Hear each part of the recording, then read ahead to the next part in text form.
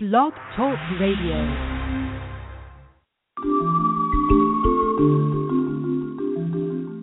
Welcome to You-The Best Invention Ever, featuring host Valencia Saunders, a show dedicated to inspiring you to invent something incredible, your life.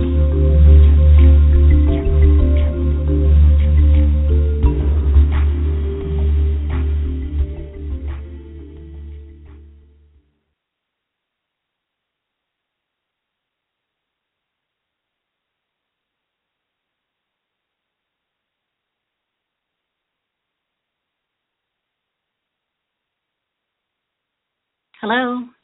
Hello. Hello. Oh, hi, you're there. Okay. I'm right here. Okay, great. We're having problems, so I'm going to connect Valencia through my phone because there seems to be an issue. So just hold on. Okay. Sure.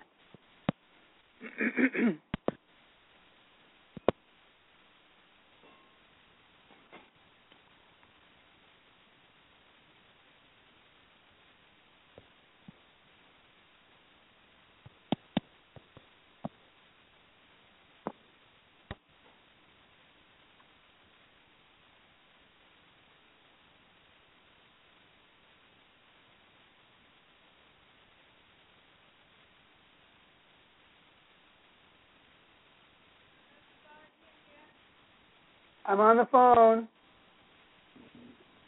Hello. Yeah. Hello. Hi. Hi. You're live. We're all here. Hello. Oh, my goodness. Steve, is this you? It was me. Welcome to the Cocoa Express Network. Up next, You, the Best Invention Ever.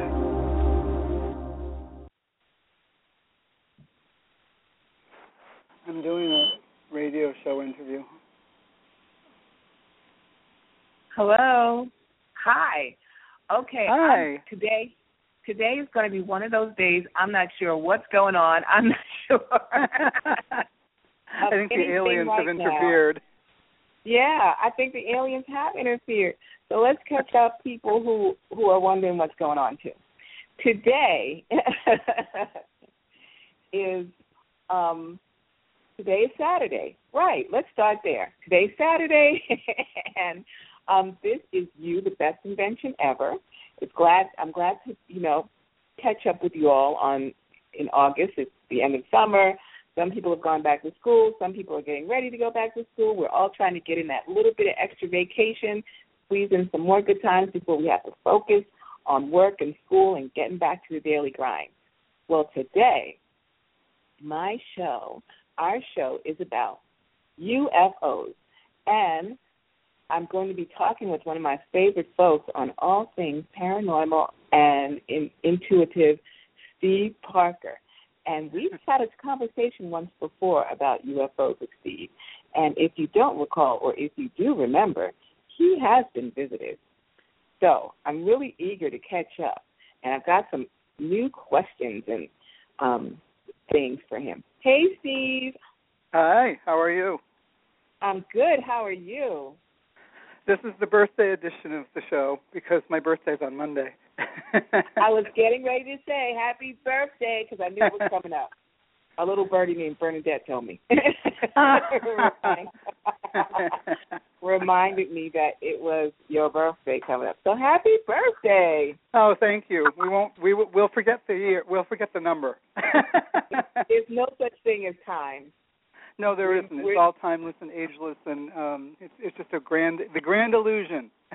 Yes, and we're in the UFO territory, so all rules do not apply. Right. Time travel is possible, and quantum leaps are always happening. There you go. And crop circles, whatever those are, it's all good. It is.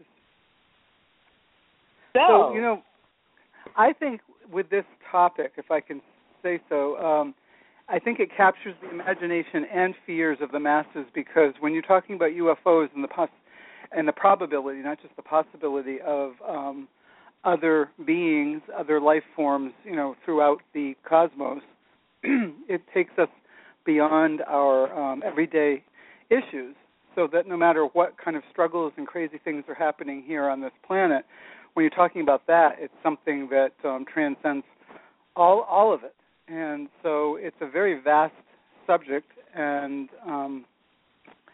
it's one that is universal. Yeah. I try to do a little investigation myself on who's out there and who's looking at this. And there are two kind of, I don't want to call them agencies, organizations kind of popped up. Mm-hmm. And one is called MUFON. Yes, Mutual UFO Network. Yeah, wow, you know them. Yep. And they seem to be, have a pretty vast, they're really organized, and they seem to have a lot of information. Mm-hmm. They're very down to earth in that they try to thoroughly research the reports that come in, and they don't run off believing in every little theory or pie in the sky. They investigate very thoroughly. So I trust MUFON. I trust them. Wow. And there's another website called openminds.com. And they I've never heard of them. UFO news and investigations. And and that one I saw was a little it was interesting because I couldn't really tell what they were trying to get us. They had videos, so I was like, well, I don't think that's a UFO.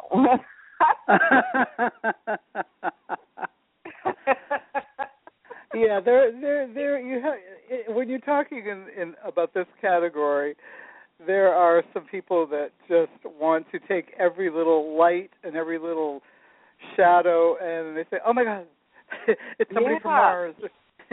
Yeah. So it's so interesting to see two total opposite ends of the spectrum that I found. I was like, that looked like some kids playing with an airplane or something.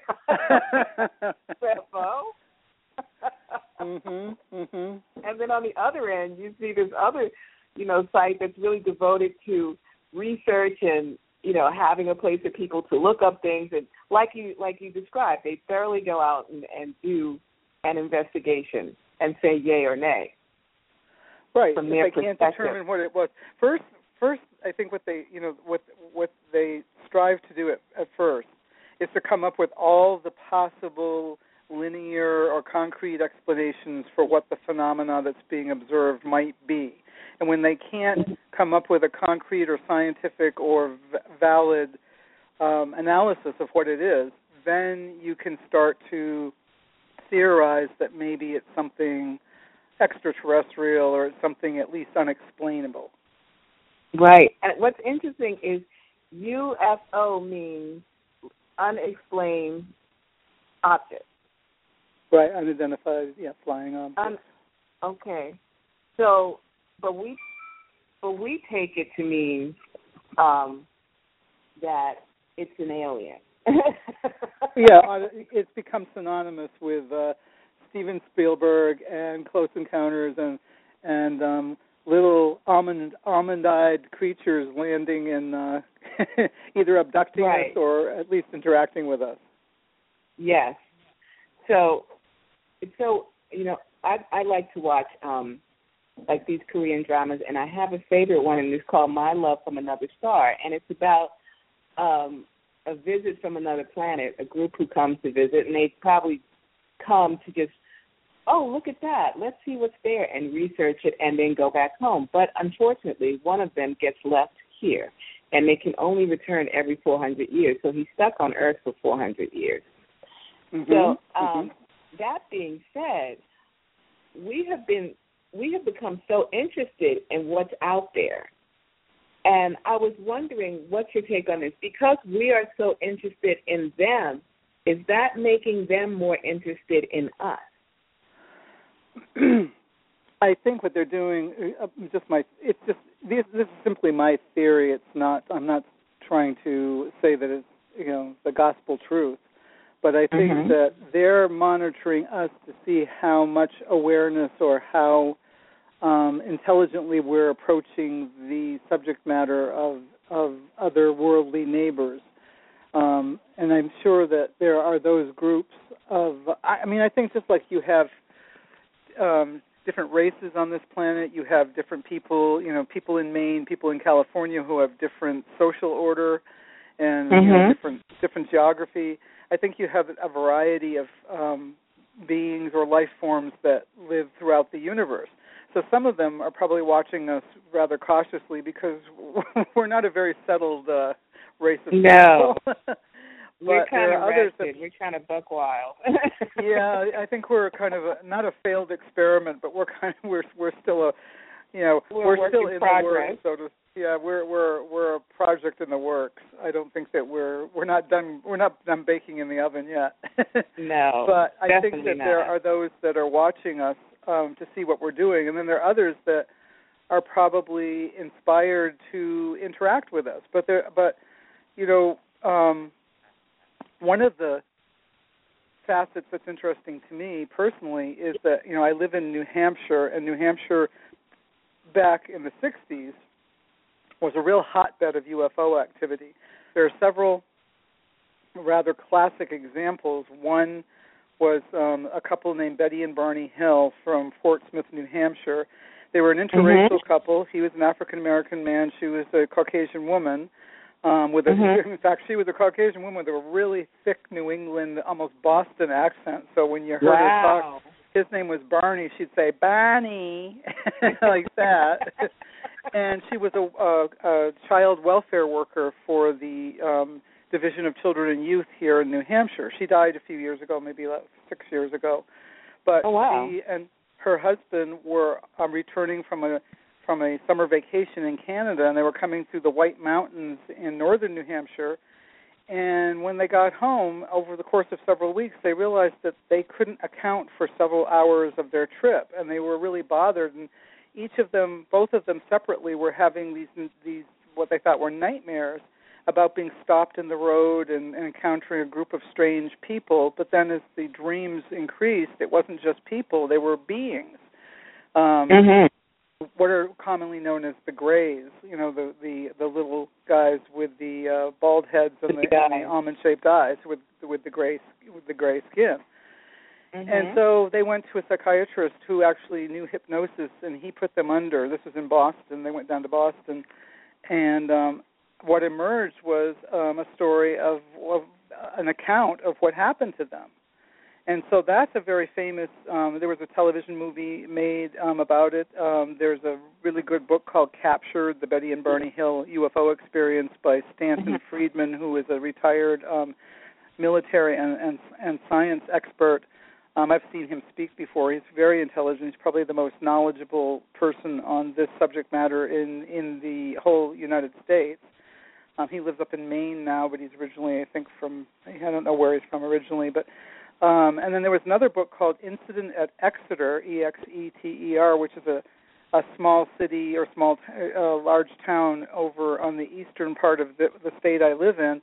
And in the summer of 1966, for one whole week, everybody in that town, just about, including the police department, saw multiple UFO sightings. They had multiple UFO sightings, and so this man John G. Fuller from Connecticut, who is an author, wrote a book that became quite popular called Incident at Exeter. So, and that was all, in the 1960s. And as time went on, of course, there weren't very many people living in the state. The state now has, maybe 2 million people, which isn't a lot of people when you consider New York City. But I mean, for a small rural state, when I grew up here, there were only about 500,000 people in the whole entire state. So you probably had a lot more terrain, a lot more wooded area that was remote, and you had the White Mountains. So I think these vehicles were coming in and out because they could be less easily detected. So So living in a place that traditionally has had a history of many sightings that are still going on. There was a really great. And it didn't really make the news here, which is really strange, but MUFON and other sources, several years ago, maybe 4 years ago, 2 teenagers were parked in a car up in the middle of the state in what's called the Lakes region and in their town, and they were making out, and all of a sudden the girl stopped, and she pointed out the window, and there was a red light up in the sky that was moving around, and then it started coming toward them. Within minutes, gosh. the whole car was lifted up into the air, and she was screaming, and they were really scared, and all of a sudden the whole thing stopped, and the car just dropped down to the pavement, and it damaged the under part of the car, and it also chipped off pieces of the concrete on the pavement. And they ran off to the police station, and there's photos of the damage that was done. There's no way they could have done this themselves. I mean, they weren't. Right. They didn't make this up. And so that did not, in this day and age, things like that don't really make the national news anymore. Back in the day, I'm surprised they didn't 60s, take out their camera phones and start taking pictures. Well, I think they were so shaken that they probably didn't know. They were reacting in the moment, and I kind of wish they had. Yeah. I wish there had been even more proof if they had their camera phones but they didn't. So, but that's a documented case that MUFON regards as an actual encounter. Mm. And that happened here as well. I mean, not where I live in the southwestern part of the state, and the state is kind of shaped like an upside down drumstick. So it's a kind of skinny. It gets very skinny at the top, and it goes up into what's called the Connecticut Lakes. Nobody really lives up there. That juts off into Canada. But there's so much remote area up there, and I think that may be a clue as to why some of these visitors, if you will, probably choose an area like this because it's mountainous and it's remote. Mhm. And of course, so I think Go ahead. Sorry. No, you finish. I was thinking that everybody is probably familiar with the name Area 51, which is supposedly a military, a privatized, closed military base or former military base in, I believe, Nevada, and there's no access to it. And when Jesse Ventura was governor of Minnesota, I think it was his son and several other young men and Jesse went to Area 51 and tried to gain access to the restricted areas, but they weren't able to. Well, one of them went past the limit and went in, but he came back and he said we need to leave here. So I don't know what he saw. I never heard a follow up to the story of what this young man saw, but he said we need to get out of here. So that area supposedly houses laboratories where they've studied aliens that have been injured or died in crashes, such as the very famous Roswell, New Mexico incident of 1947 or 48. So supposedly that's where they house crashed UFOs, and they've done autopsies. But that's all kind of conspiracy theory because none of it's been proven. Right. So I know that you've had an encounter with visitors. Well, I can't say I've had a close encounter of the third kind. Not that consciously that I know of. I can't say that somebody has come and actually touched me or what's that? That you would remember. But yeah, exactly, that I would remember, and I don't think I'm not that I'm a fearful person by nature, but I don't think I'd want to remember. No, me either. I would regard an uninvited visit as kind of intrusive, like a home invasion or something. Right. But I did see out in the back of where I live. I'm currently living in the house that I grew up in, and it's up in a pretty highly elevated area, and it's still very remote here. There's a neighbor across through the woods in a colonial house, and then across is a little fire station and an old-fashioned building that's been made into a library. But that's basically all that's immediately across or beside my house. So up in the back, as you're going toward the east, the field rises up, and there's a lot of trees. I mean, in fact, if you look on Google on Google Earth, if you look on the computer, all you're going to see. My friend in California said, "Well, where do you live? Do you live in a tree? Because it's all trees."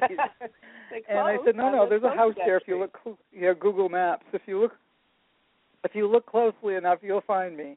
But anyway, up in the woods, when I was quite a bit younger, and no, I was not doing drugs. No, I was not drinking. It was a very clear February night, and it was very cold. Of course, it was dead of winter, but it was a very clear night. There was no storm, and the moon was over on toward the west, and over toward the eastern part of the woods in back of the house. Suddenly, I'm standing down in the driveway, and I'm talking to a friend, and all of a sudden, we look up, and silently this big white orb rose up out of the woods. And it came clearly right up, and then it shot off to the southwest, and silently, and it just went. But it was only, it's like this is like a 7-second, appearance. It came up like it had landed and had been in the woods. Well, many years later, I found out from the people who are living there now, the son of the woman that owned that land moved in many years later, and now he and his wife are probably about 80 years old now. But he told me a few years ago, I carefully described what I had seen to him. Of course, they're very logical, very intellectual, very, I don't think he really wanted to entertain that there was any extraterrestrial or otherworldly thing. But what he told me was that in those woods, in approximately the spot where I saw the thing rise up, there's an opening, there's a clearing, there's a circular area where there's no trees. And I never knew that. And he said they were walking in there one day and they found this metallic part and they thought it had come off of like a military vehicle. So I have not yet, I don't know, I felt shy and didn't want to ask them if I could see the piece, but I've thought of it many times. I wonder if they still have that item, because I'll bet it. I'm betting it did not come off of a military vehicle. I don't think so. Right. So this. But that was that was. What's that? This clearing in the woods. How big is it? It would be big enough for a small helicopter to land in, like a helicopter that could contain two adult-sized human beings. So it's a fairly substantial clearing. Right.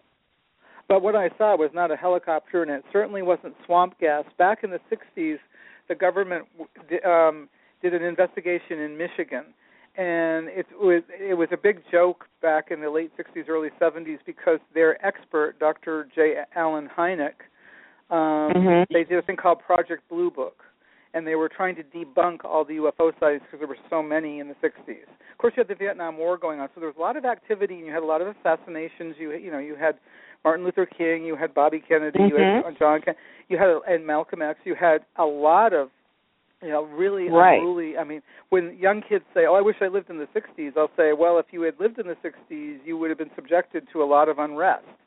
Yes, the music was great, and yes, there were, the hippies came along, and there was peace, love, and all that. I said, but there was an awful lot of feeling of impending doom. I mean, I remember being told that, we did air raid tests or exercises where we had to hide under our desks in case of a nuclear war. So anyway, Dr. J. Allen Hynek was working with the military, and they had him go out to Michigan, and he said, I think what these students at the University of Michigan are seeing off in the distance is swamp gas. Swamp gas? They said swamp gas will make luminous orbs rise up in the air, and they said they're just seeing swamp gas. There's no UFO. There's no extraterrestrial crafts out there. And so it became kind of a joke that when somebody would have a sighting, they say, you're just seeing swamp gas. Swamp gas. Swamp gas. Get over it. I mean, even when you're in Brooklyn, New York, seeing a UFO, but you're seeing swamp gas. Like, we have swamp gas here? I don't know. So, I mean, wow. So why do you think? I mean, public hysteria. Yes, I get it. They don't want people to be hysterical or see things where they don't see things. But I'm kind of thinking, and this is based on the drama that I was watching, if they're here, they're here. Right, and there are those people that believe that some of the visitors from certain areas of the cosmos have already assimilated into our midst, and that they're able to affect enough of a human appearance that people don't know that they're not human. Right. And I would take it that the character in your little show probably looks very human. Absolutely. So nobody would be wiser. No, until he does things like drinks and he can't control himself. And yeah, that like was well. I know a few people that drink and don't control themselves, but I don't think they're aliens. Right. It's probably very alien. We don't know. Oh, well, come to think of it, that brings to mind there was a movie in 1981 called director John Sayles. He's an independent director. He's fairly well known in cinematic circles. He did a film called The Brother from Another Planet, and it was starring Joe Morton, one of my favorite actors, who was an alien. And the thing I thought was so interesting is this is 1981, and he assimilated as a human being, and he assimilated as a human being in Harlem.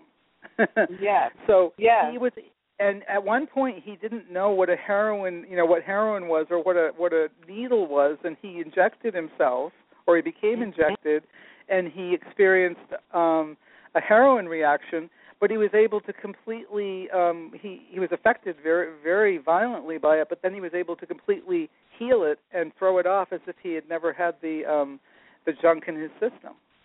And that was, So I think that you probably have some visitors who are able to transcend some of the things that affect us. And, of course, people think, the standard thing is if you see a sci-fi movie and an alien that's disguised as a human, their eyes start glowing and energy comes out of their fingertips. Right. And all kinds of very, reactionary things you can't dismiss show up. Like, oh, it's an alien! Of course, then and you have so we've never... there have been accounts of people who have say they have encountered them or seen them close up, but how do we really know what they actually look like, or how many different species of aliens they are that drop by for a little visit? Maybe we're a vacation spot for some people, for some beings. Like, let's go to Earth. Have you been to Earth? Well, there's people that have even speculated. There's people that have even speculated that we are a hybrid experiment, that we share DNA with some of the visitors, and that we are, I don't want to say a failed experiment, but a controversial experiment because we have the tendency to be violent and reactive. And then there's other theories that some of the beings are coming here because their races are dying out and they need to intermingle with us, such as in the abduction scenarios where under hypnosis, different people, women have said, or even men, whose sperm was extracted, or women that remembered being pregnant while but their baby, the baby was taken out of them later, but then they were revisited, years later, and they were introduced, under, while they were in an altered state, they were introduced to their hybrid children, but they weren't able to keep the children because the children couldn't survive in this atmosphere. Of course, that's all the stuff of, grand science fiction as well, but, it could, it's plausible. I mean, why couldn't that be true? And in the book I mentioned before about Betty and Barney Hill, she remembered under hypnosis a very detailed map that she was communicating telepathically with the leader of the group of aliens that took them aboard. They were taken aboard a ship. Their car was stopped, and they were actually taken aboard, and they were experimented on. And she remembered that the guy told her, the alien told her that she would not be harmed. But they did what was called, they did like an amniocentesis on her, and that was before amniocentesis was ever done on Earth. It didn't exist then. And she was shown a map, and under hypnosis, she recreated the map that she saw while she was supposedly on the ship. And the map actually charted an area of the universe that scientists did not chart until 10 years after she saw this. And it's accurate. It's in the what they call Zeta Reticuli area of the universe, and that's where the aliens told her they came from, because she asked them, where do you come from? And so she absolutely believes, she believed the rest of her life that this was valid and that it happened to her. And there were those people that thought she was kind of eccentric and whatnot. But like I said, she had a very down-to-earth job. She worked for, the welfare department. Well, there are some people that say working for the welfare department is not a down-to-earth job. It's a very unusual job. Very alien-like job. She did talk about this, and she did meet with groups, and she simply discussed her, experiences. And she always believed that they would come back and that she would see them again. I don't know if she ever claimed to have seen them again, but nonetheless, she described the ones she saw as the classic little gray beings with the insect, the big, dark, almond-shaped insect eyes. Mm-hmm. But there are others that... I'm sorry, go ahead. No, go ahead. Do you think that they are attracted to certain types of people, or is it just like a random sampling of human life? I think just like, scientists have studied and doctors, unfortunately, before there were more ethical procedures put in, where we have studied animals, and in some cases they've, slaughtered animals in the laboratory to try to test them, or they've subjected them to cancer treatments, to try to see if they can come up with a cure for humans. I think there are those that probably treat us as test subjects. There are others that are more conscious and perhaps a little bit more principled that regard us as valid, feeling, beings that they respect life. I mean, I don't know what their life expectancy or span is compared to our own, because we don't really live all that long. But like in your show, you said the man had to remain on Earth 400 years. Well, none of us live that I know of are going to live to be 400 years old. Not in these bodies anyway. So that's an interesting, difference between. And then there, I was listening to, and I hope I can mention this other, radio show without conflicting with yours. No, go ahead. There's a show called Coast to Coast America, and they talk about a whole host of, bizarre topics from UFOs to, gremlins to vampires. They talk about everything. And on that show, they had an ex-military man who said that he thought that there were 17 or 18 different variations of different beings from different parts of quote unquote outer space.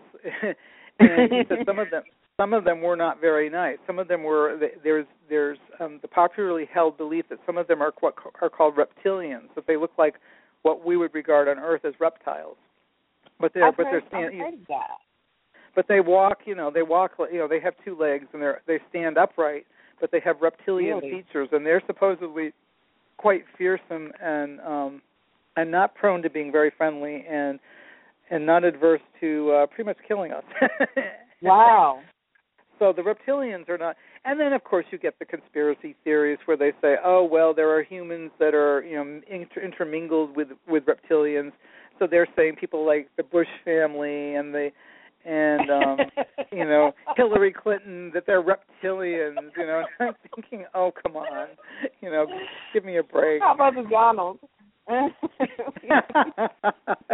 know. He seems kind of reptilian to me. He's pretty fearsome. What's he covering under that swatch of hair that never moves? Thank you. There's something under there. There's a third eye under there or something. Right. I know. So, but I mean, this man gave a very convincing talk about the not so nice aspect of this, and he said, it was, and one reason they don't out themselves more is because they don't feel that human beings can handle the information, and they might panic and freak out. And of course, the first instinct of a lot of human beings would be grab their guns or start firing, their weapons at these people. And I think they're very, smart to realize that we're reactionary. We are a very reactionary society. Mm-hmm, we are. And so, of course, we know that that's been resurfacing lately. I mean, I'm just going to throw this in. I've said to family and friends lately, I said I feel like I wasn't even born then, but I was thinking, we're back in like 1951. Back in 51 in the Congress of the United States, you had this Senator McCarthy from, I believe, Wisconsin, who theorized that everybody was a communist. Everybody was some kind of Russian agent or communist who was out to, destroy our society and destroy biblical values and all that. So that then they started blacklisting people by accusing different people in Hollywood. Anybody that had any creative ideas was suddenly, a rebel or a communist. And I feel like we've gone back to that. And the word now is terrorist. And this was pre-civil rights era, and now we're having resurfaced issues. Not that they ever completely went away, but we're having resurfaced issues with racial tension. And so I'm thinking, wow, we've gone full cycle all the way back, but we have high tech, but we've got 1951 all over again. And so it's really interesting. So I've been, doing some research into the area of the UFO sightings, and there's been an increase in UFO sightings. But, of course, it's not being reported in the media because the media is more interested in stirring up, controversy within all the topics that they're being doomy-gloomy about with everybody. But there's actually been an increase in the last 3 years that there's more sightings being reported to MUFON than ever before.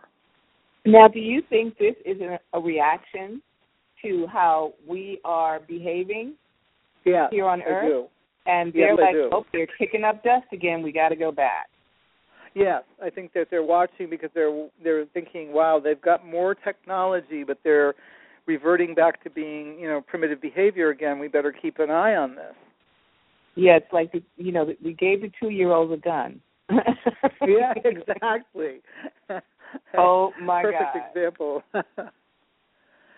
And then, of course, if you've got antagonistic beings, they're also going to get become more active because they're going to say, see, they're not to be trusted. Let's wipe them out. Right, and they're coming close. They're coming out. They're out of the playpen now. So we are venturing further out of our planet and off our planet, and they're like, no. Now the 2-year-olds have a gun and a flying machine. Yes, exactly.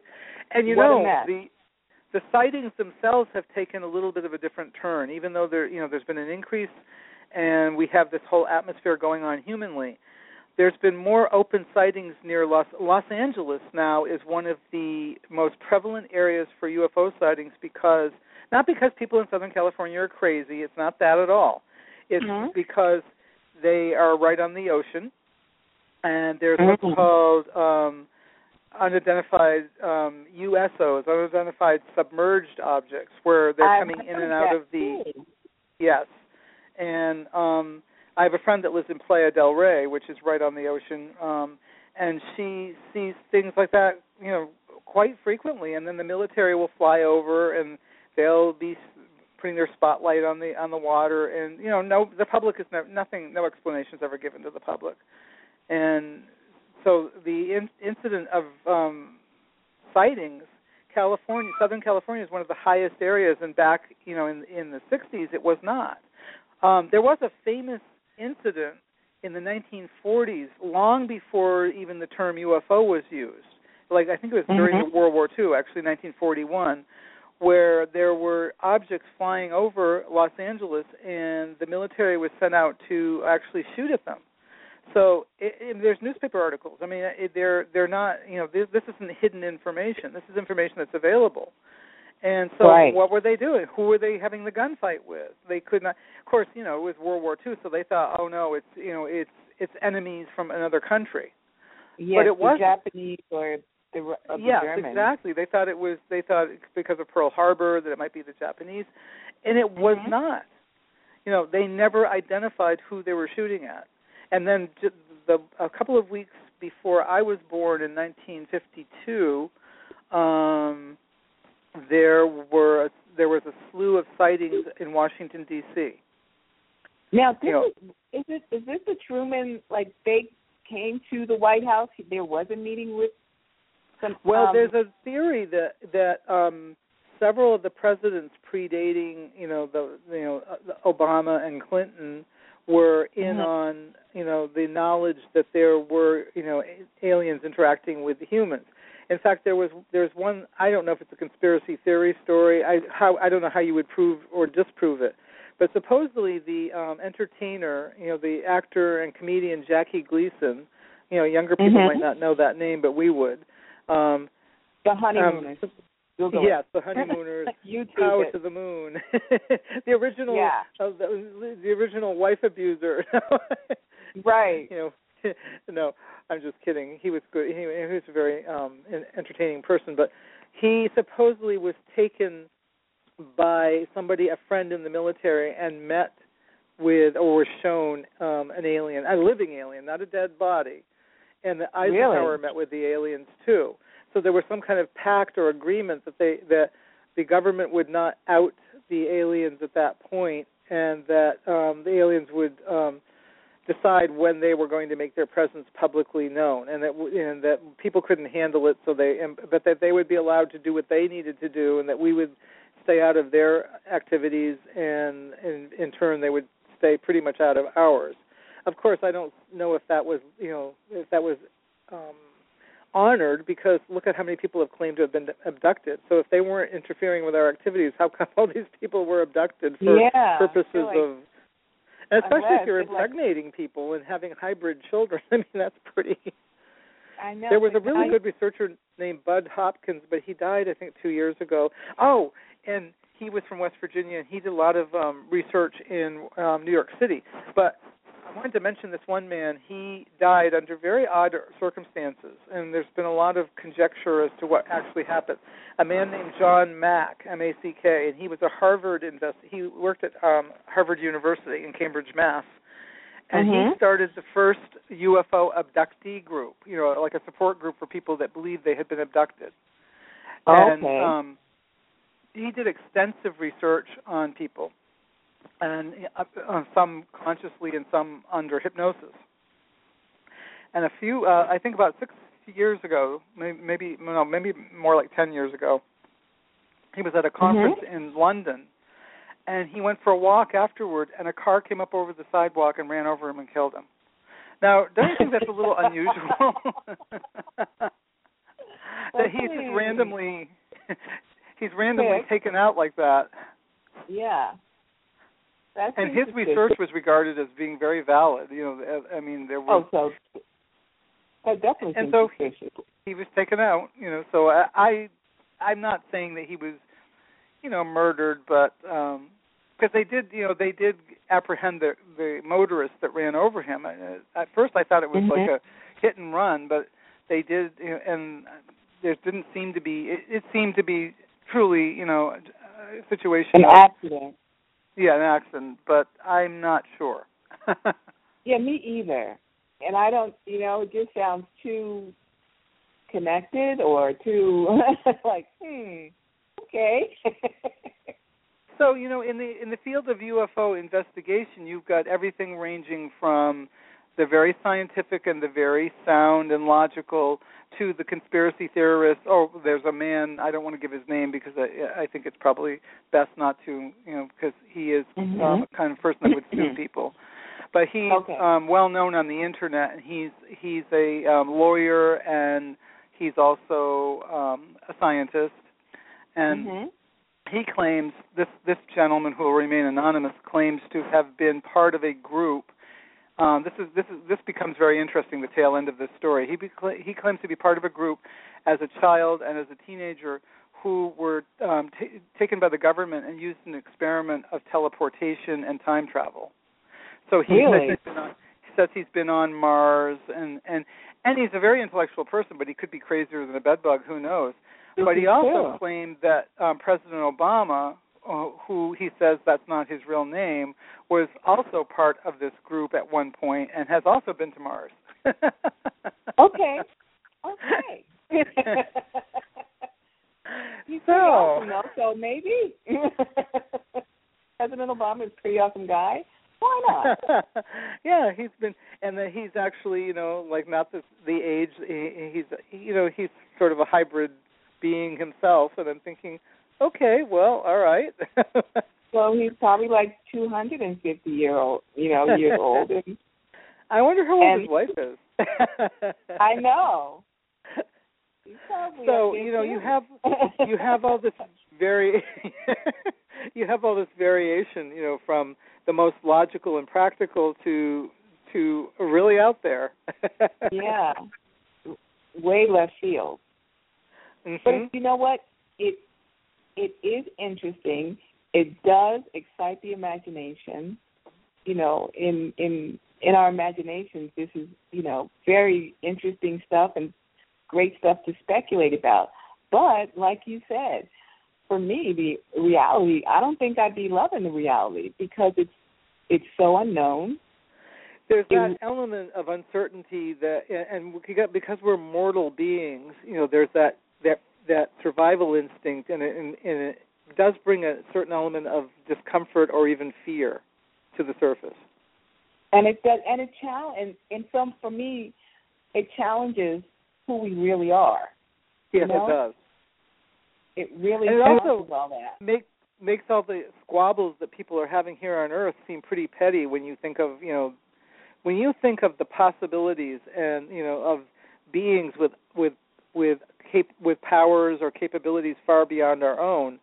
It makes all this fighting look really ridiculous that we're going through. It makes it look totally foolish. It's like we're squabbling amongst ourselves. We don't even know what's coming for us. I know. Let me ask you a question. We're all scattered. Let me ask you a question. Have you yourself ever observed anything otherworldly?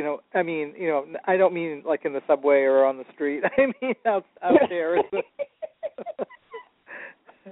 Actually, no, I have not. I have never. Maybe once or twice I might have looked in the sky and said, "What's that?" But to be honest, I couldn't comprehend what that was, so I dismissed it. 2 weeks ago this Monday, I was sitting and I'd just been, watching a show on TV, and no, it wasn't a matter of suggestibility because I wasn't watching anything terribly spooky or unusual. And it was a clear night. Of course, it's summertime, and I thought I would open up the front door. We don't use our front door. We come in through the side, through the kitchen. So the front door opens out onto a lawn, and we're, like I said, we have a nice, big lawn, and then we have, a lot of trees, and then there's more trees, and then, maybe about 3 minutes or 4 minutes walking distance down the, we have a long driveway, but down on the road there's the church, which is about 4 minutes away. But so over by the church, I can see the top of the steeple from our house, and it was 11 o'clock at night, and something just prompted me to go to the door and open it up and look out, and there were all the stars. I could see the Big Dipper over on one side, and then straight ahead, looking to the west, were a bunch of stars with a really bright one in the middle. I thought that must be Venus because Venus is traditionally one of the brightest stars. And I'm watching, and all of a sudden the bright star moves straight up, goes to the left, and then travels in a silent arc across. And I'm going, okay. I said, and it was so obviously not a plane because in another section of the sky you had you had a plane going, a passenger plane or whatever going. And when it moved, I could see that it wasn't a star, not only because of the light and because of the way it was moving, but because it was obviously closer, because there was a little tiny patch of clouds, and it went into the clouds to try to hide itself or traveling through, and they would come out through the other side. And I said, that's not a plane. I mean, it was so obvious that it wasn't a plane. So I can't tell you what I saw, but I know I didn't see a jet. There was no sound of a jet in the air. It was not a commercial airliner. It was not a drone. Several friends said, "Oh, you saw a drone." I said, "I think I know the difference between a drone and a white orb." Yeah, right. And it took off pretty fast, much faster than a plane would be traveling. Once it got going, it was like really fast. And it wasn't a comet because it wasn't that fast. It was traveling, but it wasn't streaking. It wasn't streaking through the air. It had some amount of control. Yeah. That's interesting. Well, so Aurelia says that she's seen 2 moons. I don't know what that means, but she's seen 2 moons. Now, who's this? But we only have one. Who saw 2 moons? Producer. Oh, really? Producer, yeah, she says she's seen 2 moons, and we only have one that I know. That's very interesting. That's very interesting. Yeah. So I I think I've looked in the sky maybe once or twice and saw something I didn't understand. Mm-hmm. And like I said, because my brain said I don't get it, I just said I don't get it too. And maybe that was my fear or my sense of survival. And then once in a plane coming from North Carolina, I saw Mars closer than I've ever seen it before.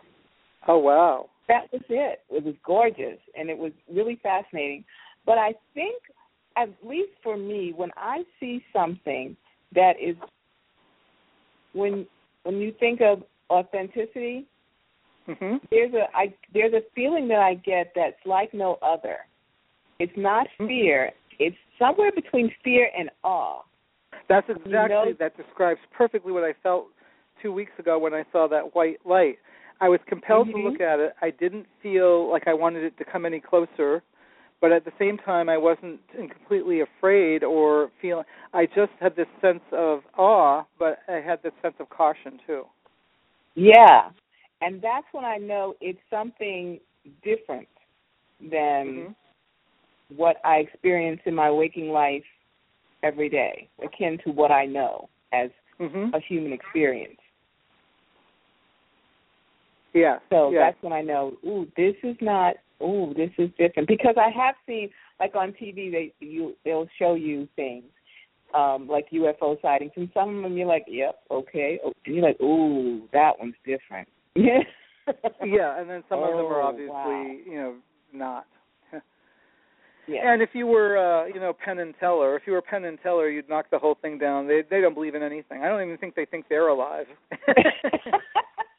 They're so skeptical. Of course, their whole bid for fame is based on their ability to be kind of snarky and funny with their, comedic with their skepticism. I think. Interestingly enough, notice one doesn't speak. Well, Penn Jillette, that's his name. Penn Jillette is actually from only 30 miles south of where I live. He's from Greenfield, Massachusetts, originally.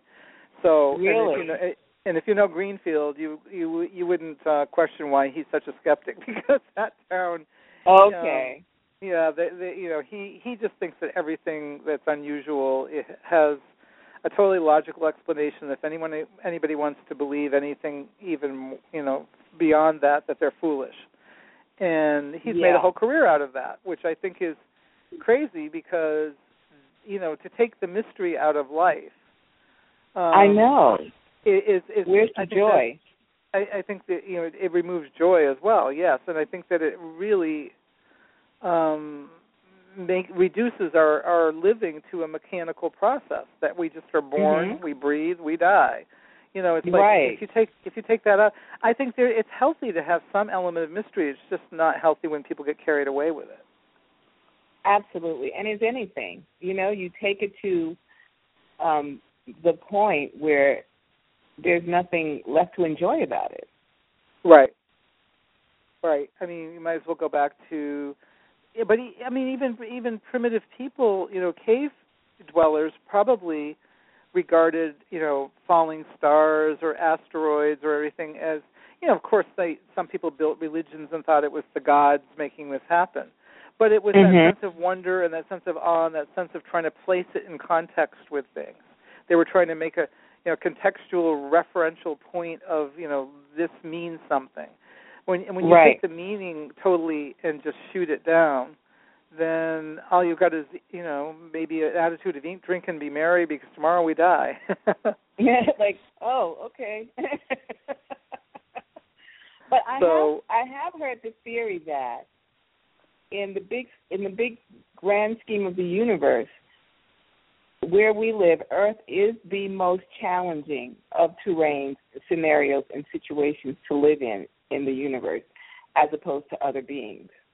So the fact that there are people here is pretty fascinating, that we even do this. Well, another thing occurred to me. It's like when you think of H.G. Wells and the War of the Worlds, or you think of the original Mars Attacks that was made into a movie by Tim Burton in the 90s. It was made into kind of a comedy. But the original Mars Attacks was a bubblegum card series back when people used to do collectible bubblegum cards.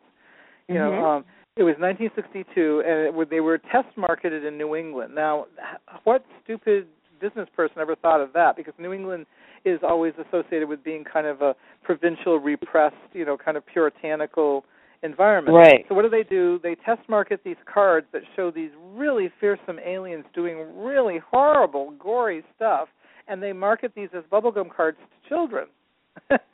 so you've got one where an alien is shooting a ray at this kid's dog, and the dog is disintegrating. You can see the bones, and they've got another one where somebody's being operated on the table and they're alive.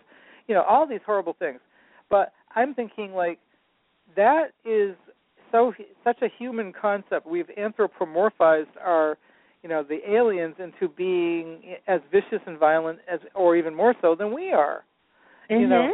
So I'm thinking, what if there are, you know, like you said, where there are places in the universe that are really idyllic and peaceful and really productive, and where they just don't have this need to fight with each other or to attack.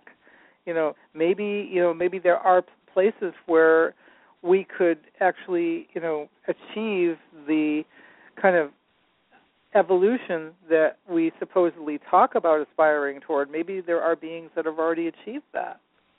How about that? I mean, we're all set to go to Mars and just set something down on that planet.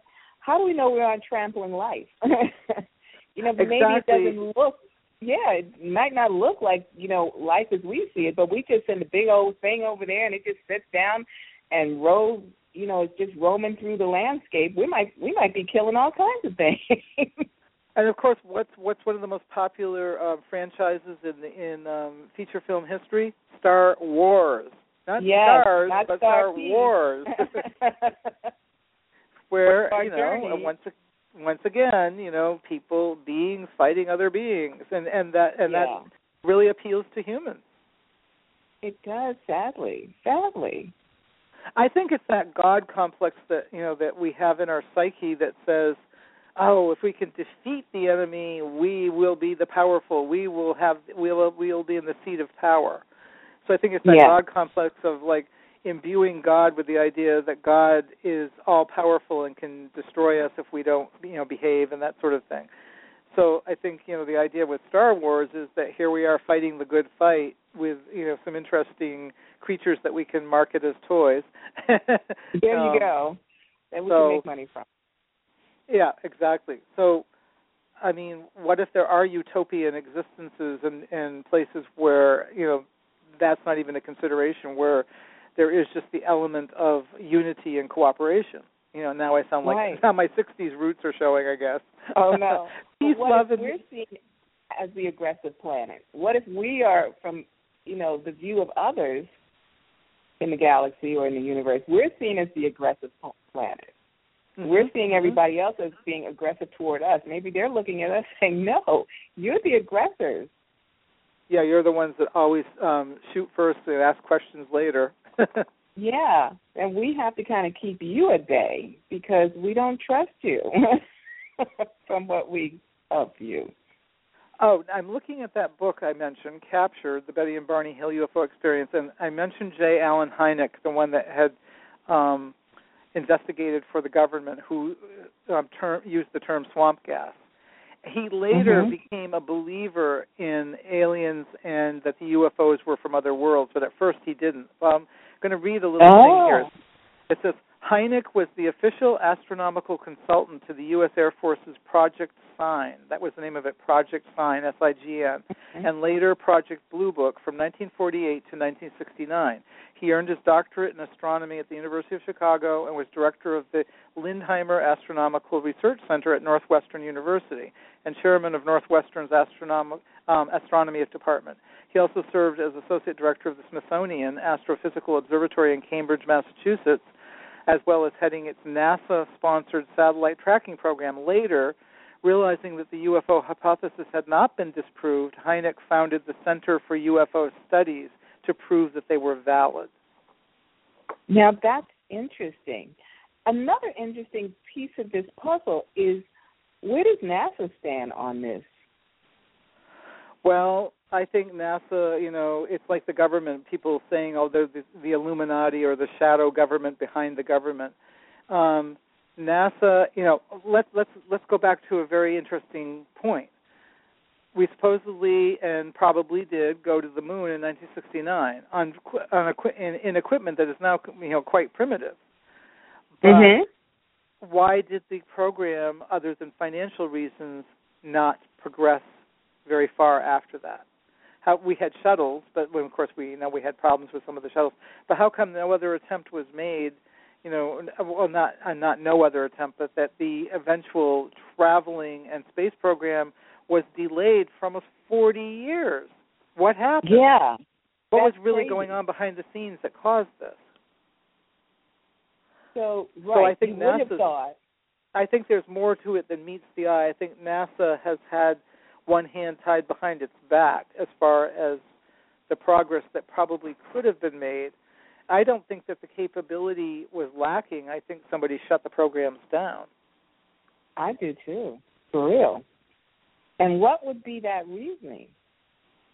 And then, of course, there's other theories that, the technology we have right now, which is probably only the tip of the iceberg of what we really could have with cell phones and with, a digital and the whole 9 yards, was an outcropping of technology that was found in crashed UFOs, like in Roswell and other places, that they did reverse engineering, that's what they call it, and they were able to trace back what the aliens were already using, so that the aliens already had this capability of using the kind of data that we have now.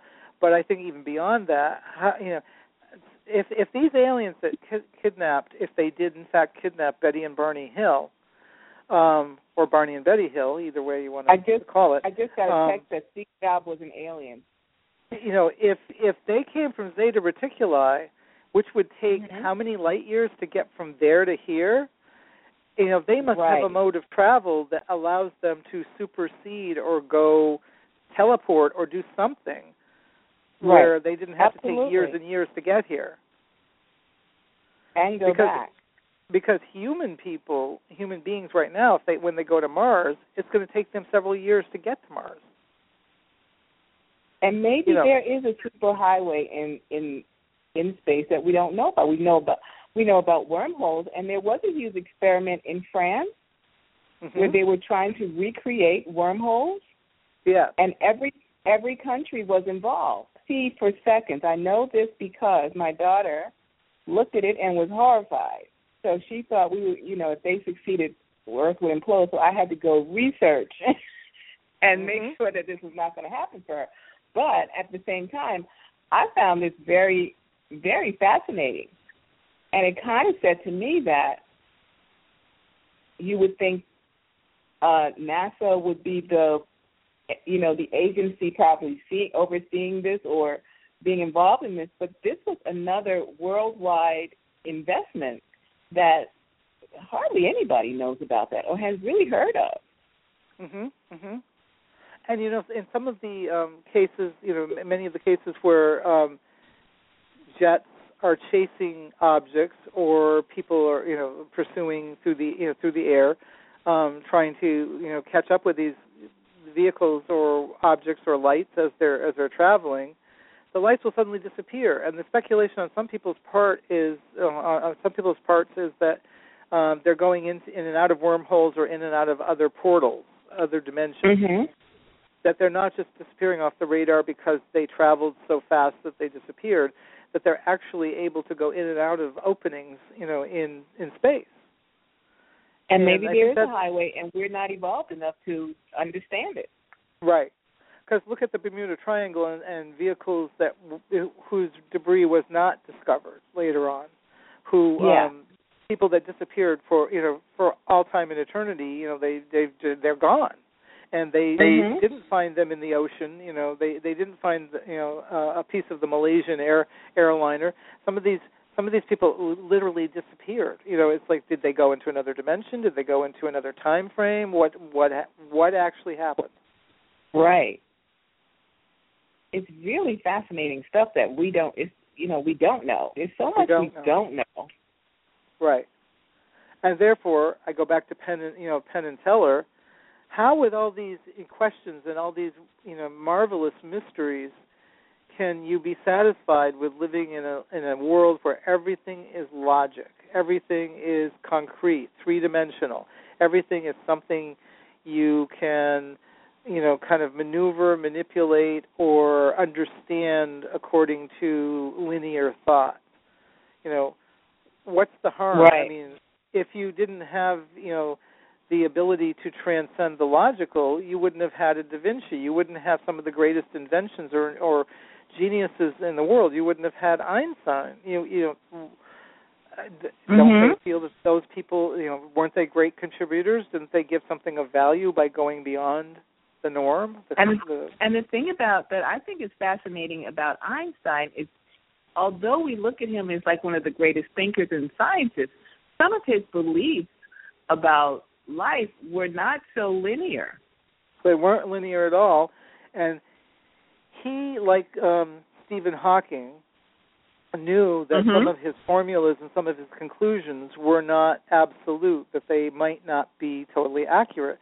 I mean, Stephen Hawking is one of the examples of, he's a true genius, but he's also willing to admit when some theory that he's proposed is only partial or is incorrect.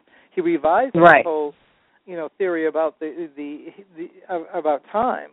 He's revised that several times over.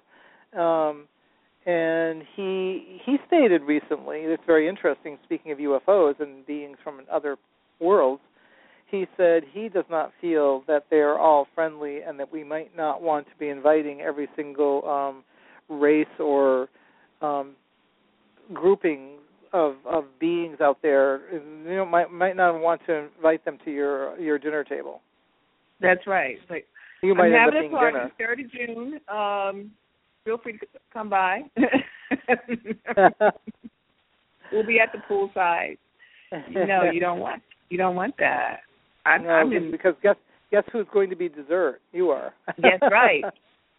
They're like, oh. I used to say that to my mother all the time, and she would say, "What is with you?" I was like, you know what? We're so worried about racism and who's better and who's not and what's gooder and what's not. It's like when the aliens come, we're going to be separated. Who likes dark meat? Who likes white meat? That's exactly. all dinner. And it's not going to make a whole lot of difference in some cases. They're just going to say, all of you get over there. Right. We're going to round you up. There was a very go ahead. Oh, I was just, reminded of a Twilight Zone episode. Yes, we're reading each other's minds. That's exactly what I was going to say, the one with the Canaanites. Yes. Oh, my God, we're having telepathy. See, your show really pays off. We had that's direct telepathy. We were both thinking the same thing at the same time. And Twilight Zone has really been so far ahead of its time, in terms of these, my God, yes. Mysteries of the universe and alien and time travel and all this stuff, and how they just keep studying us. Only lived to be 50 years old. If he hadn't, he smoked. He was a really heavy smoker, so he died of, I think, of cancer or heart trouble when he was like only 50 or 51. And he was a genius. He really was a genius. He just thought, I'm a writer, I'm a TV, program runner and producer, but he had a lot more insight than he even gave himself credit for. So much imagination. And, so, I mean, in that episode that we were both thinking of, the aliens come down. They're like 9 feet tall. They have, these bulbous heads because they supposedly have, huge brains, huge brain pans. Richard Kiel, the actor, played the aliens. He played, they only showed really one alien, but he played the alien. He later played a lot of bad guys in James Bond movies. But anyway, they have this prosthetic with his big bald, head and big brain, and they communicated telepathically. And you had this government worker and this young woman who was also working for the government, who was an interpreter, and she was trying to translate a book that they gave the humans that had some kind of hieroglyphic on it. And she said, well, we know what the title is, To Serve Man. And at the end, the guy says, oh, I'm going to take one of their, their tours of their planet. I'm getting on this ship. And she runs to the airport. She says, don't get on, Mr. Chambers, don't get on this ship. Get on. She says, To Serve Man is a cookbook. And then the alien shoves him onto the stairs, and the stairs go up, and he's trapped, and he's on the menu. And he won't eat because they want everybody to eat so they can fatten them up. Yes. And he's like, you're not eating. You don't like your dinner? He's like, I'm not eating. We would not want you to lose weight. Right. Or be sickly. No, not that. So I don't think I would want the Canaanites for my next-door neighbors. No. No. And it's like in this episode, he gave so many, hints and clues as to who they really were. Oh, yeah, because cannibal. Yeah. And that they were going to cure all disease on the planet. Oh, yeah, and they made all the barren lands into fertile lands, and they stopped the military. Oh, my gosh, yes. And peace was supposedly, that's the thing. Even though peace prevailed on the planet, it was an enforced, thing, because humans, didn't willingly all become higher beings that don't fight with each other. It's just that they immobilized the armies. Yeah. So, I mean, it was something to think about, because I think I believe, it's just a belief, nobody else has to believe this, but I do believe that there are probably beings that exist that do have the capability of dominating us or even eating us. But there's the key word, being. It goes back to the whole, not religion, but the whole concept of creation itself, beyond just an ideology. If there are beings in this realm that are separate from us, or the appearance of, you're you, I'm me, we all look like we're separate little units of life, then where does that spark, or that, that energy that creates the whole life force, the chi, if you will, where does it originate? Where is that emanating from? So even if you have other, beings, they've got to have, some connection. We're all connected, even to them, through a network of existence, So it would be interesting to know, it would be interesting to talk to more peaceful people from other worlds, because then, for example, what would happen with our concept on this planet of Jesus, for example, Jesus being the Son of God? I mean, did Jesus sort of spontaneously appear on all these other planets in other forms as well? Is there, in other words, do they have a system where there's a savior and a supreme being, and how does it work for them? Or creator. Yeah. Yeah. Where do they think life comes from? Right. What is their belief system? Or if there is a belief system to have. Right. Right. I really would be fascinated to know what their, how that operates, or how that works for them. Yeah, it's all really interesting, and again, it brings into the question of existence. How do we? Why do we? When where did that start? And everyone has their different scenarios as to how that came into being. I mean, we're born. I mean, we're born. We have mortal being, and we've identified that theoretically we have souls, so that these bodies are not the sum total of who we are. They're part of our experience and our existence. In the mortal world. But there seems to be, the acceptance that there's an except for atheists who thinks we just die and that's it. There seems to be this acceptance amongst philosophers and religious, followers, that we go on in some form, in some energy, to something else. Now, some people like the Mormons believe you literally go on as the person you are, and that that's. But what if you don't? What if it's just an energy that goes on, and then the whole thing of reincarnation does, it all ties together. But I think that one thing if we were able to effectively and rationally communicate with people from other worlds, we might be astounded at what they have to tell us about the whole the whole construct of birth, death, and afterlife. Mhm. It's really it brings up so many, the divine mystery. Yes. Yes. And what does that mean for each and every person or being? Exactly. It's so complicated. But it gives us something to ponder instead of terrorism and all kinds of other crazy things that we think are important.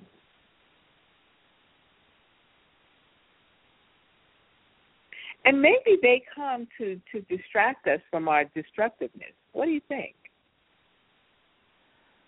I think it's the duality of both the whole realm, and that we're perfect examples, we're perfect symbols of positive, negative, polarity. Polarity seems to be one of the key quantum factors in human existence, because you have dark and light, good and bad, good and evil, male and female, and of course we have permutations in between, but everything here, it seems to be dependent on two poles that balance somehow in the center, and in the center is something that kind of unites it all and transcends it. So that's why I said this is all a grand illusion, because on one level it probably is. And then I'm looking at something very interesting.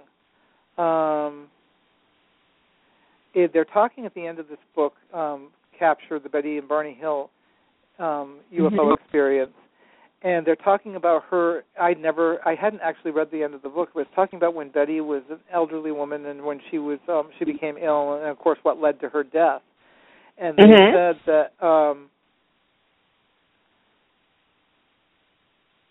said that when she got really ill, there were several odd things that happened. One, she was pretty much immobilized, but yet they couldn't find her one morning, and she was outside the house, and they didn't know how she got there. And different things were moved around, and it said that her cat, whom she was very close to, suddenly became very afraid of her and wouldn't go near her. Of course, sometimes animals will sense that a person's dying, and they'll either want to be right by the person or they'll avoid the person. But they said that wasn't.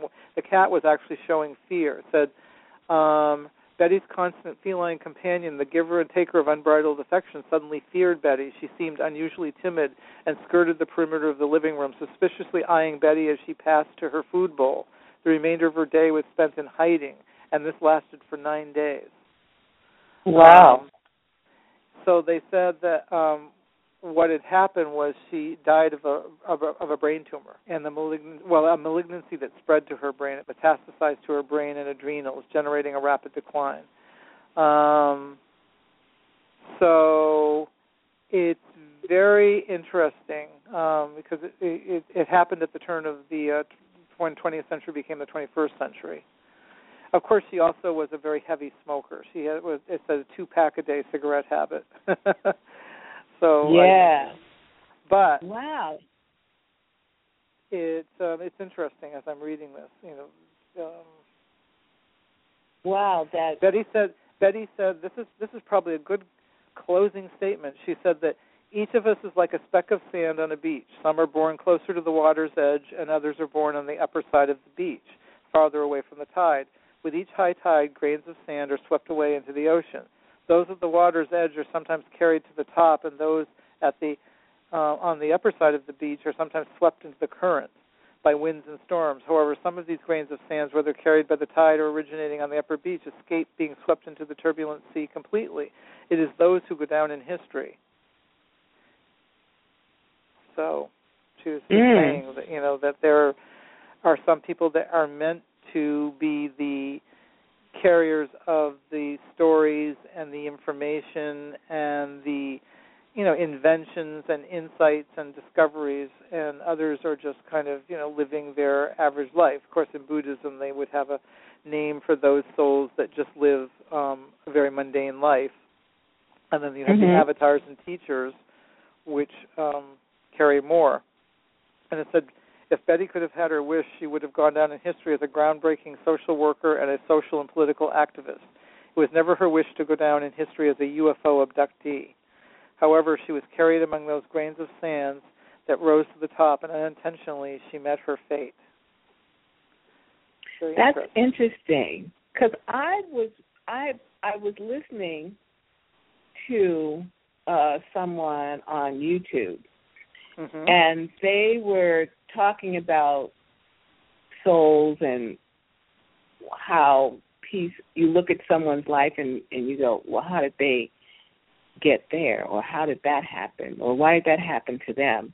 And from our everyday perspective, we're like, oh, that's a shame, oh, that's terrible.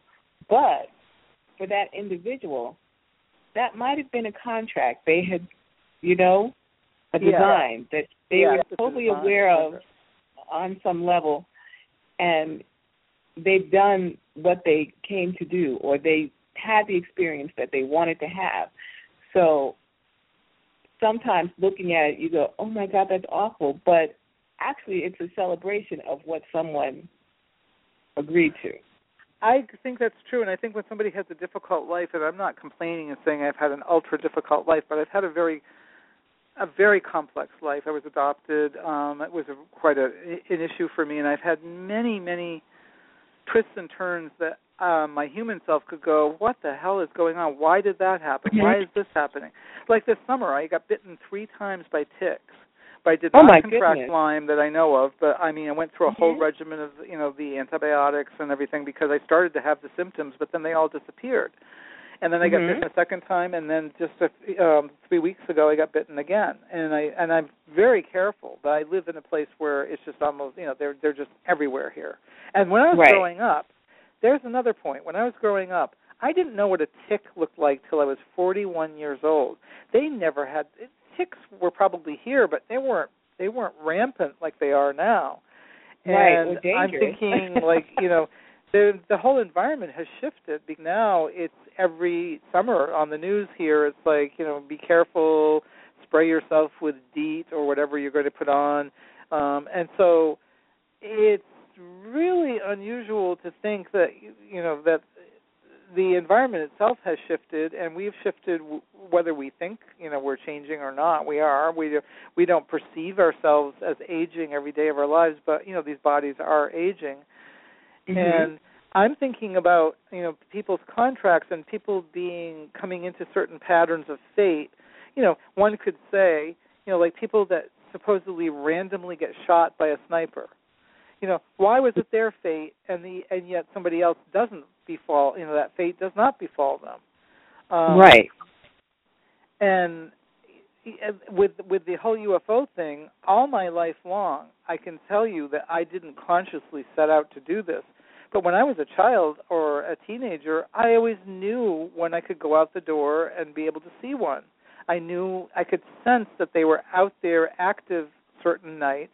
And like when I went 2 weeks ago Monday and opened the front door and saw that light move up, I don't know what prompted me to. Let me tell you, it's been years. I don't open the front door and just randomly gaze out at the stars. Not that I'm not a stargazer.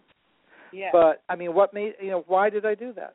Obviously just in time to see that thing, and of course, Penn and Teller would say, "Oh, you didn't see a UFO. You just saw, it was a shooting star." And I'd say, "Yeah, well, no, it wasn't." And beyond I actually have a question around that that I had written down this morning that I wanted to ask you, and it's because of your intuitive nature. Do you think that that's something that attracts you to them and them to you? I believe so, because the woman I learned from, and we didn't sit down in a formal way, the woman I learned about tarot cards from and palmistry and that sort of thing, and these things sort of evolved over a period of time of knowing her. It wasn't like we sat in a classroom and I learned it in an academic way. The first time I met her, after she said hello, the very first thing she said to me was, "You know about them," and she pointed to the sky.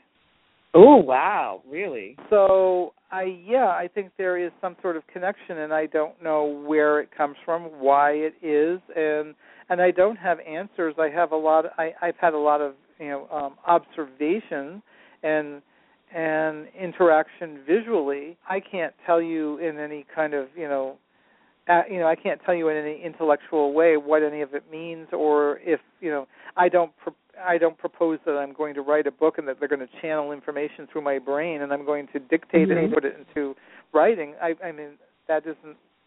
But I have always been aware of their presence. Mm-hmm. And lately there seems to be a feeling of more activity. And for the past couple of years, there really wasn't that sense. Maybe it's because I was caught up in other things and just not tuned in. But I didn't feel it, even though the reports for MUFON were increasing. And I kept thinking, oh, well, where are my little, friends, so to speak, that I used to observe all the time. I mean, one time I was on the phone back in the late 80s. I was talking to somebody. It was springtime, and I felt this sense. And I said, just a minute, I've got to put the phone down. And I walked out the door, and I looked. I could have scanned the whole sky, but I didn't. I walked out the door and immediately looked to my right, and there was this bright, solid red light going across the sky, solid. And when I got my gaze right on it, it stopped, it expanded, then contracted and was gone. It was like it acknowledged you and left. It left, right, exactly. And I went back in and I started, resumed my conversation. And I thought, afterwards I thought, what was that? Were you being, what made you go out and what prompted you to, and what was that little, what was that whole interaction all about? Consciously, I don't know. I have a thing with the moon. For some reason, I feel like I have a connection to the moon. Well, you're also a Cancer sign, and Cancer is ruled by the moon. This is true. That's right. And whenever the moon is, I almost feel it, like when it's approaching my window. Mm-hmm. I feel when it's approaching my window, and it's really extremely bright to me. There's like a ray of it that's very bright to me, and I'll look out of my window and be like, "Hey, moon, it's good to see you. How are you?" And when it doesn't pass my, it's not in my vicinity, but it always seems huge to me, no matter how small it is, or how distant. That connection to the moon for me, feels huge. That's very interesting. Because, of course, in human, symbolic circles, the moon is feminine. It's a watery symbol, and it symbolizes, the female principle of intuition and, the mother. So it's matriarchal. It's really interesting that you would respond to that. Of course, they say that the moon, obviously it's been proven the gravitational pull and effect on the tides here on Earth of the water. Do you feel when the moon is quote unquote full? Because tonight's a full moon, by the way. Yeah, I really feel like excited and happy. Yeah, because tonight's a full moon. And, of course, when the moon is full, it's in the opposite sign of whatever sign it's in. We're in the sign of Virgo, so the moon tonight will be in Pisces, which is a water sign moon.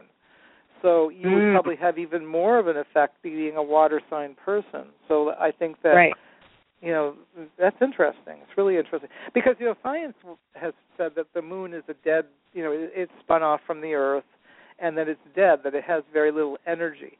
And I don't believe that at all.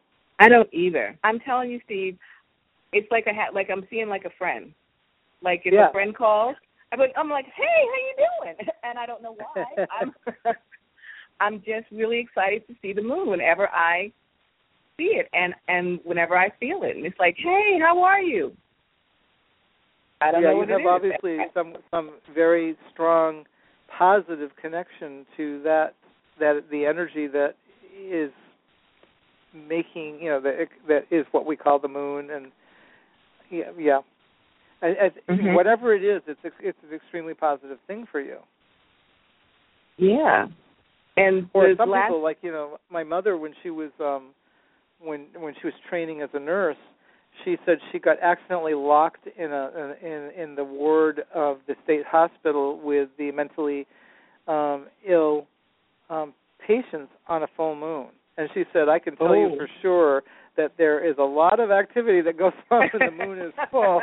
She was pretty scared. Yeah, because some people just are like, don't go out on the full moon thing. And I was like that for a while just because that's what people said. But, this past week, I've seen the moon, past my window, and I've been watching it, do its thing. And it's been so fun and so familiar, and it's made me so happy. I don't know what it is. I think that's wonderful. It's wonderful. It's a good source of strength for you. Yeah, I think so. I'm like, hey, moon.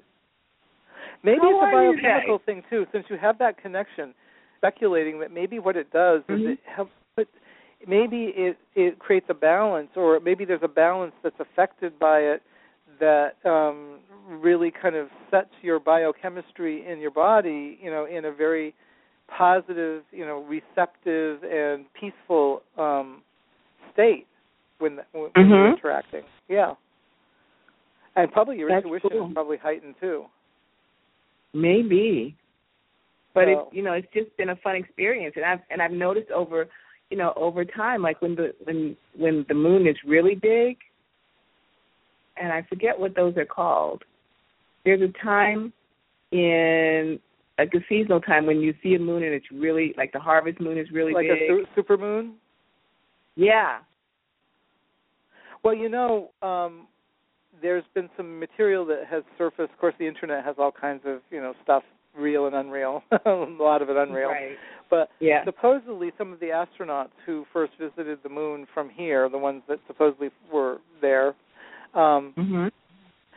they said that, there's a whole segment of audio that was lost when they were communicating with NASA, where they had a sound drop out and it was just static, where supposedly they said, oh, look, they're watching us, and that there were other vehicles nearby and other crafts nearby. Really?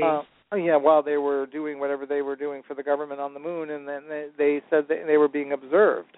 And other people have said that there are little structures or bases on the dark side of the moon, because for many years, when I was a child, they used to speculate and write science fiction stories about the reason that there's the dark side of the moon and that we never see that side of the moon is because beings live there, on the surface. Oh. And I don't know that is, particularly true, that part.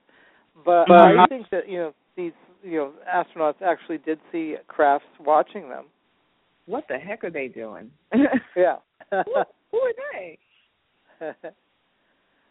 We don't know. I still find it phenomenal that we were able to send people to the moon in the kind of vehicles that we had, because those vehicles are pretty primitive compared to what could be constructed now. This is true. Because these stealth bombers are amazing pieces of machinery. Yeah. And I mean, we felt them. This was around 9/11, and they were trying to make a point, and they flew over Yankee Stadium, but they didn't tell the citizens that this was happening. Oh, so wow. We felt, it was. I really was saying goodbye to my family that night, because it was, and I was waiting for the plane that was coming to just come straight into the window.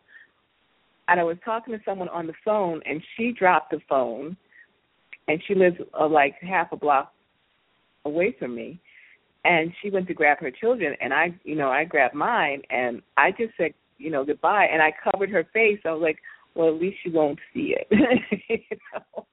Don't look at it. We'll just what's going to happen is going to happen. But the power of that, and like you said, the technology from then till now has advanced so greatly. Where did that come from?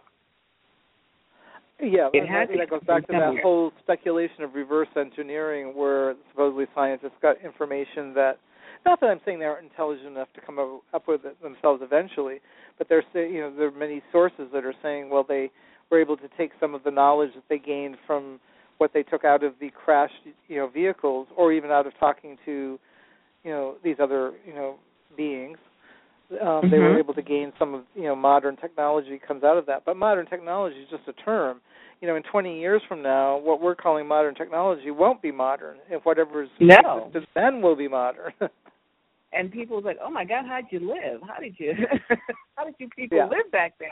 But then there are more amazing things that predate us that we still can't figure out, like the pyramids and so many other, phenomenal